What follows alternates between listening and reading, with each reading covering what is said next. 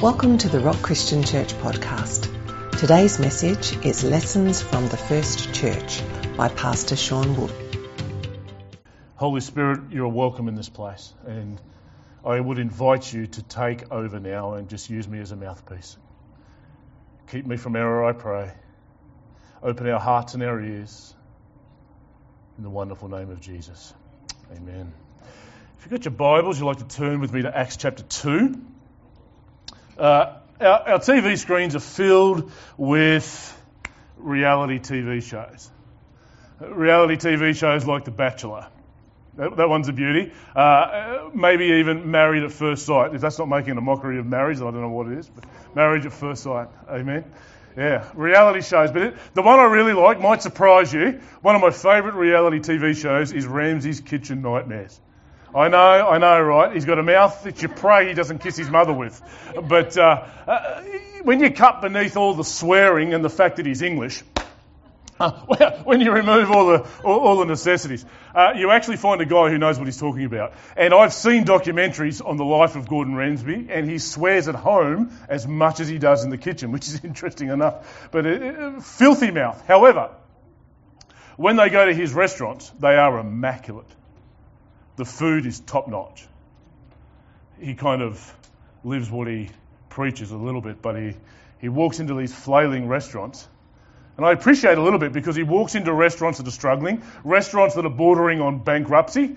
The chef is out the back struggling away and nothing's kind of working, and he manages to be able to turn these restaurants around. He manages to be able to turn them from something very glum to something that is profitable. And of course, there's a lot of swearing, there's a lot of fights in the process. And what we actually see when he walks in, something very interesting I've noticed, is that when things start going bad, everybody tries to fix the front of house. When things aren't good, it's like, well, let's give the restaurant another coat of paint. Let's dress everything up on the outside. Let's change the uniforms that the staff are wearing. And Gordon Ramsay points out very beautifully, I think it's a very deeply theologically profound point, that you can clean up the front as much as you like, but if you've still got all the problems in the back, you've still got all the problems out the front.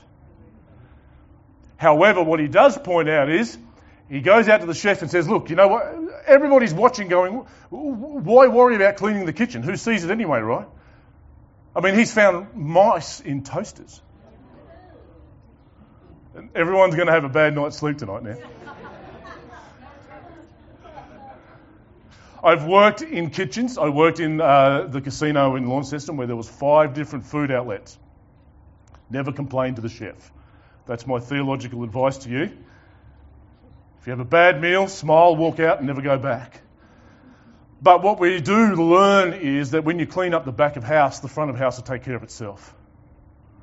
You know what, if you clean your kitchen, you get some passion in the kitchen, you start cooking good food, you simplify the menu, you strip things down and just give good food, good service, good price.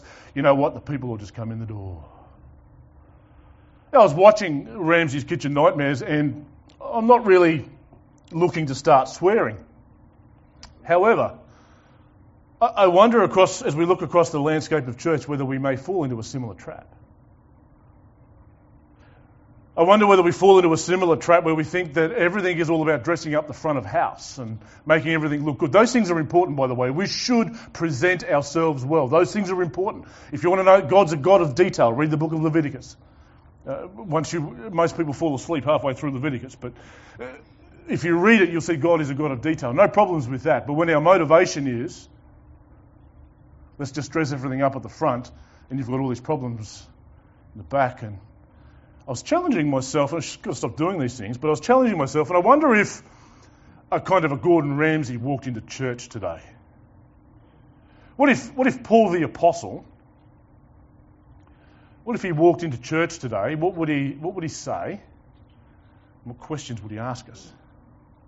You know, we all say we want a church like the book of Acts, and be careful what you wish for, by the way. We're going to see that by the time we finish today.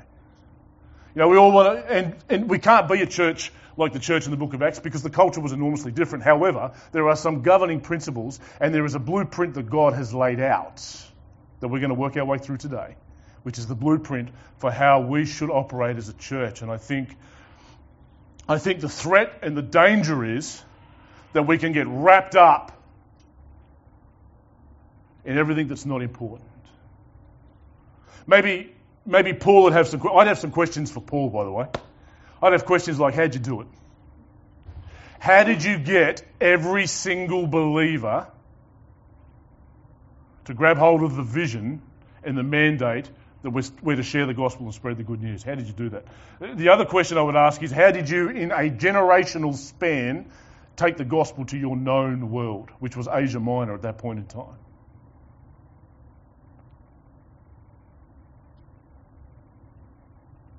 But what questions would he ask us?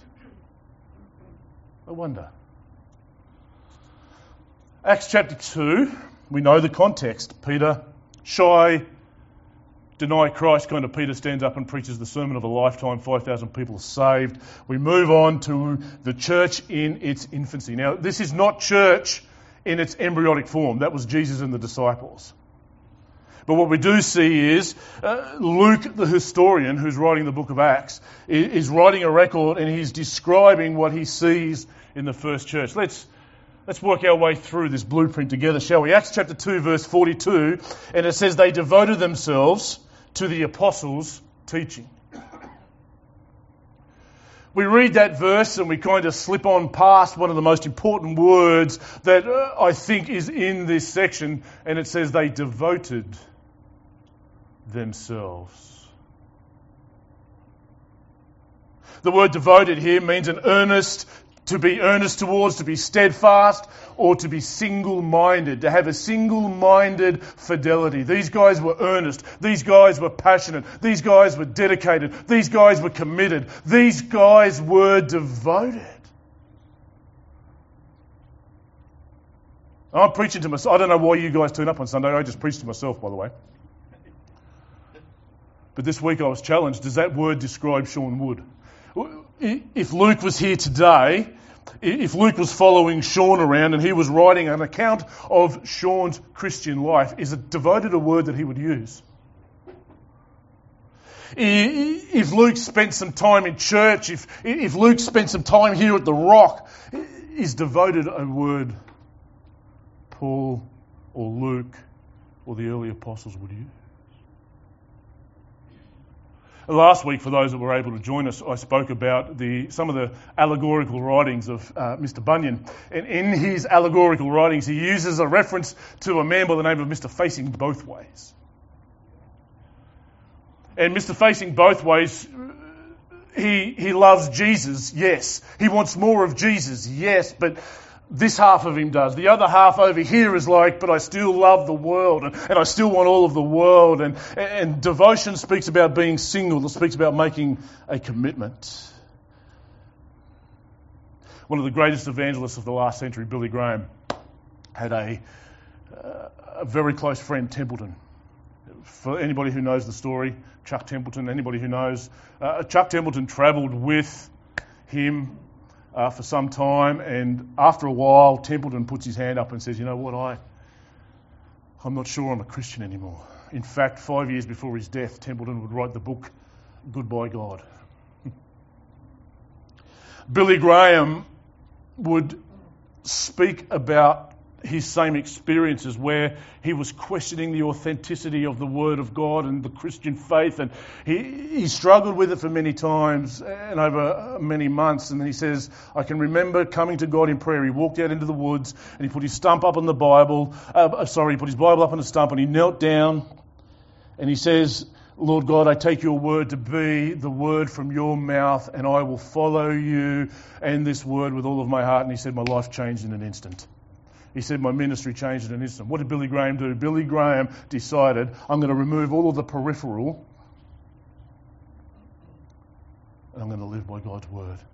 They devoted themselves, well, this is what I love, they devoted themselves to the apostles' teaching. They devoted themselves to the truth of God's word, the truth of the revelation of Jesus Christ. I wonder whether, I think if we look across the landscape of church, maybe Paul would walk in and say, whatever happened to preaching the word of God?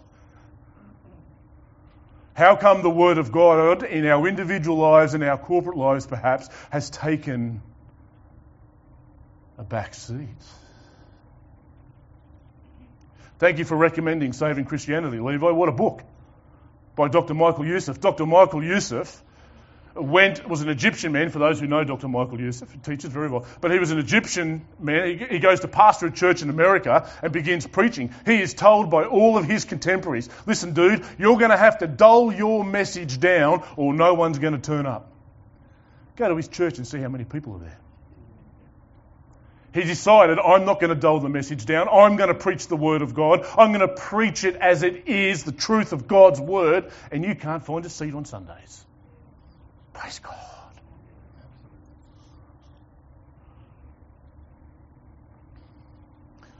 Paul, writing to Titus chapter 2 verse 1, one of the leaders of the early church, he says, teach things fitting for sound doctrine.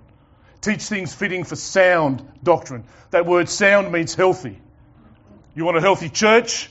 You preach sound doctrine. You live by sound doctrine. You want to lead a healthy spiritual life?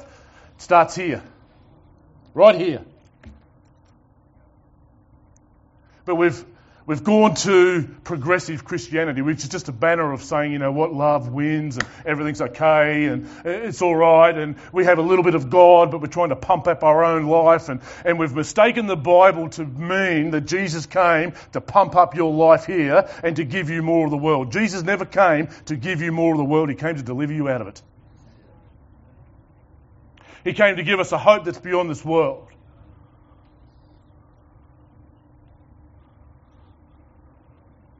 What I love about the first church is they were filling the temple. They were filling homes. They didn't have to have any gimmicks.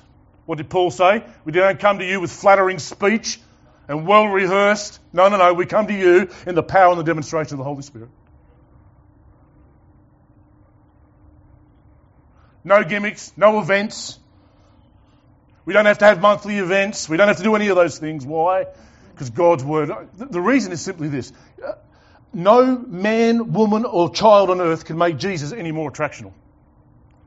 You can turn the lights off, you can hold a concert, you can do whatever you like. You can put fog machines on up the front. We can get people who actually know how to preach and do all those sorts of things. But at the end of the day, you can't make Jesus any more attractional.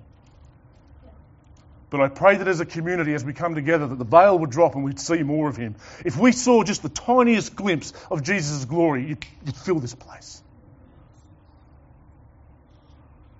Open our eyes to see Christ. They devoted themselves to the apostles' teaching. It's interesting. They didn't devote themselves to events. They didn't devote themselves to concerts and all those sorts of things. Here's another one I love. I brag about you guys everywhere I go because it says they devoted themselves to the apostles' teaching and to fellowship. And quite often we think fellowship equals coffee and donuts. And who's waiting for the donuts, right? But at the end of the day, fellowship means far more than that. We farewelled a wonderful man on Wednesday, a man by the name of John Maxwell, not the American John Maxwell, but a member of our community. If there was one word to me that summed up John Maxwell, it was connection. If there's one word that sums up the word fellowship here, it's connection. Many people through COVID, I get it, they've said, you know what, we've gotten used to doing church in our pajamas, we're just sipping on cups of tea at home, this is awesome. Well, I tell you now, it's all right for a little while. When you've got a raging fire, take one of the coals out of the fire and sit it over here for a while. And what's going to happen is the longer you leave it over there, it's going to burn down. Eventually it'll burn out and it'll go completely and utterly cold. But here's the beautiful truth about God's community. Anytime you're ready, you can plug back in. Because if you take that coal and you put it back in the fire, what happens? Once again it ignites. And the fires burn and the temperature rises. I think the first apostles, if you allow me a little bit of liberal theology here, would walk in here and say, how come you think pastoral care has to come from the pastor? The church in the first century went from 120 to thousands in an instant. And if I had a question for the first apostles, I'd say, how did you do that? How did you do that and nobody fell through the cracks? How were you able to grab hold of this community and lead them and pastor them and nobody fell through the cracks? And they would say, that's easy. We weren't pastoring them. Everybody was. I brag about you guys everywhere I go. Why? Because if there is one place I see congregational pastoring, it's here. If I'm not here and I'm on holidays, this place goes better than when I am here. You guys don't need me. If I'm not here and somebody new turns up, I know for sure they're going to get slobbered on before they get out. And I love every single one of you for that. I know that if somebody's in need, I'm one of 400 text messages. You know, it's like everybody's phone's going off. And I love that. Because the truth of the matter is, I will never be enough. It doesn't matter whether the church is 20 or 220. I will never be enough. Jesus designed us to live in community. Jesus designed us to be connected. And that tight connection gets tighter and tighter and tighter, and it is the net that pulls in unbelievers. It is the net that catches the unbelievers. It is. They devoted themselves to the apostles' teaching, to fellowship, to the breaking of bread, and here's a beauty, prayer. This quote is anonymous, but I love it. Prayer is the slender nerve that moves the muscles of omnipotence. I love that. Prayer is the slender nerve that moves the muscles of omnipotence. If you've got OCD here this morning and you're a control freak, the first church would not have suited you. If you like to be in control and like everything ordered and structured like I do, because I'm a bit of a control freak, if that's you today, you would not have survived in the first church. Man, it was all over the place. Gesundheit, bless you, brother.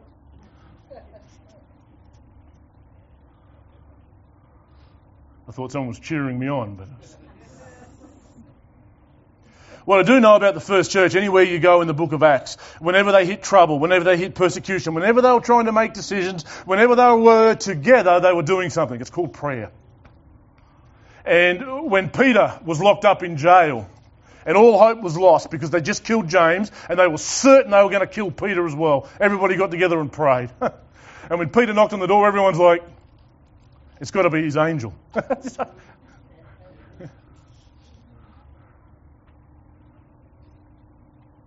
Everything they did, they saturated in prayer. Every move they made, they saturated in prayer. The extent of our reliance and our dependence upon God will be seen in how much we pray. They devoted themselves to the apostles' teaching, to the fellowship, to the breaking of bread, that is communion, and to prayers. And here's a big one. And awe came upon every soul. I think one of the questions that the first apostles would ask us is, where has your wonder of God gone?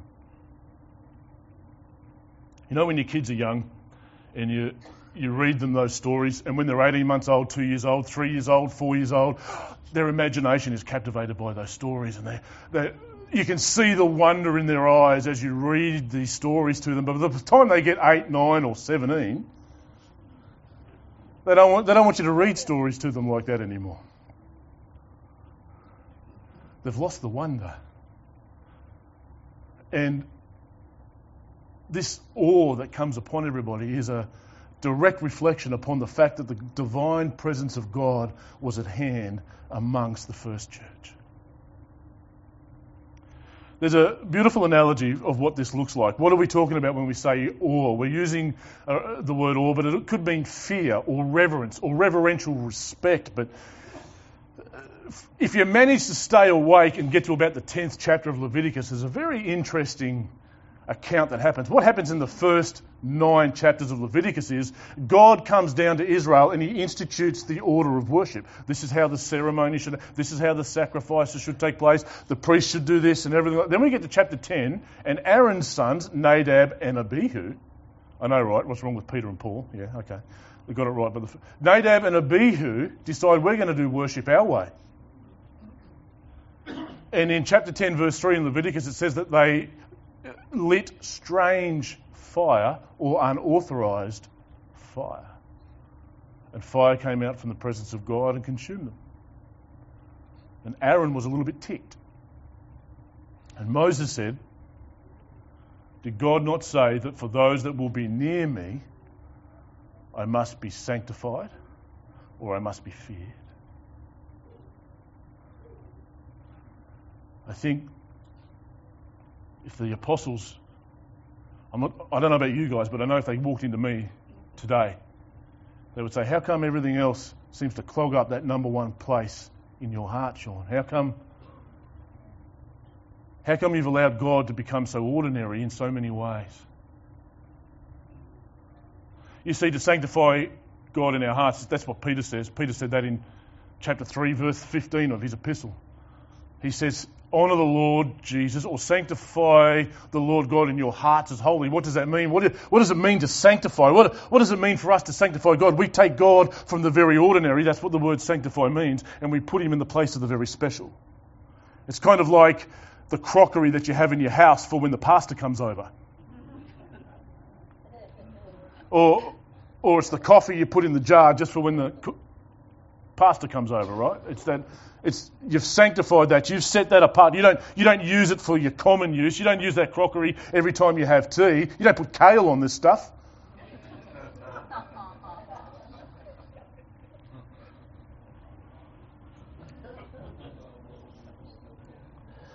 Mrs. Johnson's not here today, so I thought I could slip that one in.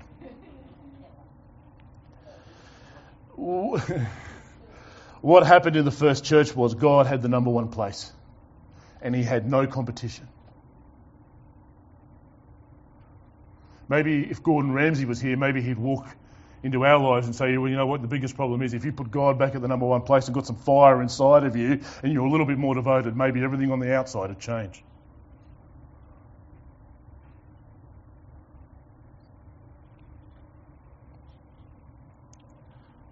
And awe came upon every soul, and many signs and wonders were being done through the apostles. I love this. And all who believed were together and had all things in common. There's a beautiful description of the first community. I think what we miss here is a little bit of context. Pentecost was the Holy Spirit fell on the day of Pentecost, not we call that Pentecost. And Pentecost is a feast which, similar to the Passover, would see a lot of pilgrims from the diaspora, which is basically Jews from all over the place, would swell upon Jerusalem for this one-time feast. And the enormity of it all probably escapes us. But there was a very beautiful custom amongst the Jews. They would accept anybody, any stranger, into their house when the feast was on. You would come in, no charge. It was just expected that they would look after the guests as the city swirled. And our resources are your resources. That's what it means to have everything in common.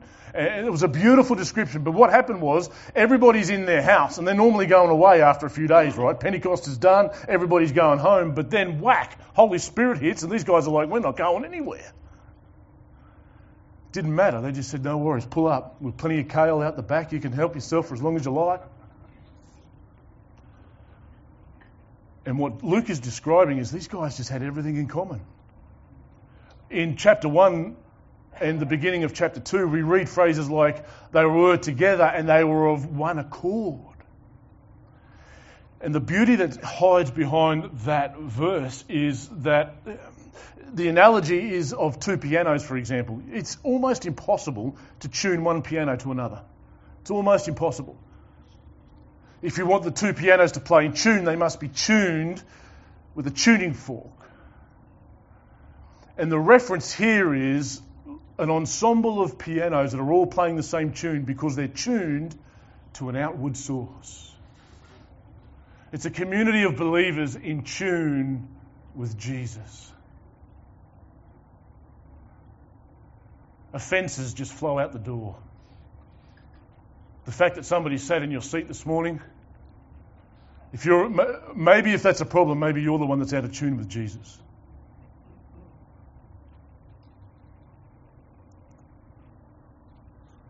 And they who believed were together and had all things in common, and they were selling their possessions.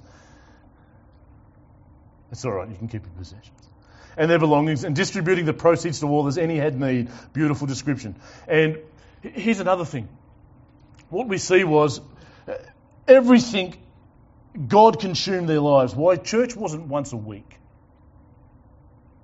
I want a church like they had it in the first century, Pastor. Okay. Well, and day by day, these guys were getting together in the temple every day. And day by day, attending the temple together and breaking bread in their homes. They received their food with glad and generous hearts, praising God and having favour with all the people. I love how this finishes. And the Lord added to their number. I think we missed that. I'm going to have to get a renter crowd that can say amen, and I'll put them in the back room here somewhere. I'll press a button. Praising God and having favour with all the people, and the Lord added to their number day by day those who were being saved. Amen. Ah, there you go. I'll take that out of the budget. Well, what we see here is a beautiful picture, perhaps, of exactly what happens when Gordon Ramsay goes to one of these ramshackled kitchens. And maybe we're reading a description the same here is, you know what, if each and every one of us get the back of house stuff right first, God will take care of everything else.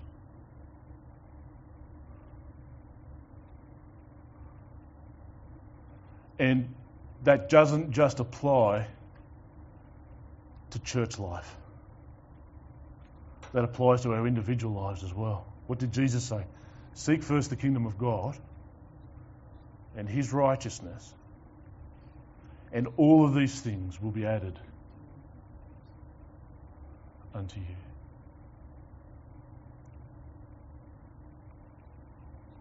I'm going to ask the worship team if they can prepare themselves to come back. We're going to sing one more song before we go home today, but I leave this challenge with you today. Let's read through this passage together again, shall we?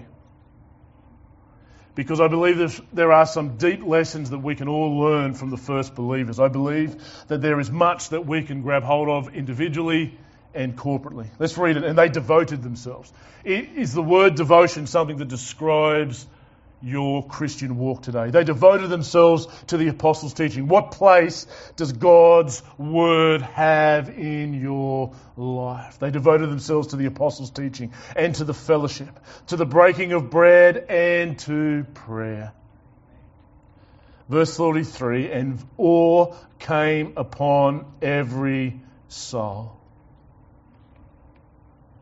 And many wonders and signs were being done through the apostles. And all who believed were together and had all things in common. And they were selling their possessions and belongings and distributing the proceeds to all as any had need. Verse 46, and day by day attending the temple together and breaking bread in their homes, they received their food with glad and generous hearts, praising God and having favour with all the people.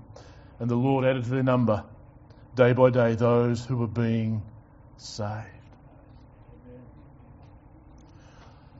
God has given us the blueprint for church. We try to build the house how we think it should look. We try to build everything, and God says, I've given you the blueprint. I've given you the foundations. And the same applies in our own hearts and our own lives. Can we pray together just before we sing? Father, we thank you for the gift of Jesus. We thank you for the Holy Spirit that lives inside of each and every one of us. And I pray, Lord God, that you would press upon our hearts today. Lord, I pray for devotion. I pray for an increase of devotion. I pray for an increase of awe. I pray that very scary prayer this morning, Lord, when I say, please come and sanctify yourself in our hearts. Lord, take yourself from the place of the ordinary and put yourself in the very place of the special, the honoured possession of our hearts. Lord, we look to you in these times and we ask you, Lord God, to lift the profile of your word in our lives and in our hearts. In Jesus' name, amen. Thanks for listening to the Rock Christian Church podcast. To be notified when the next episode is available, subscribe on our website at therock.org.au. You can also connect with us on Facebook at the Rock Christian Church. We hope you have been blessed today, and we look forward to you joining us for our next episode.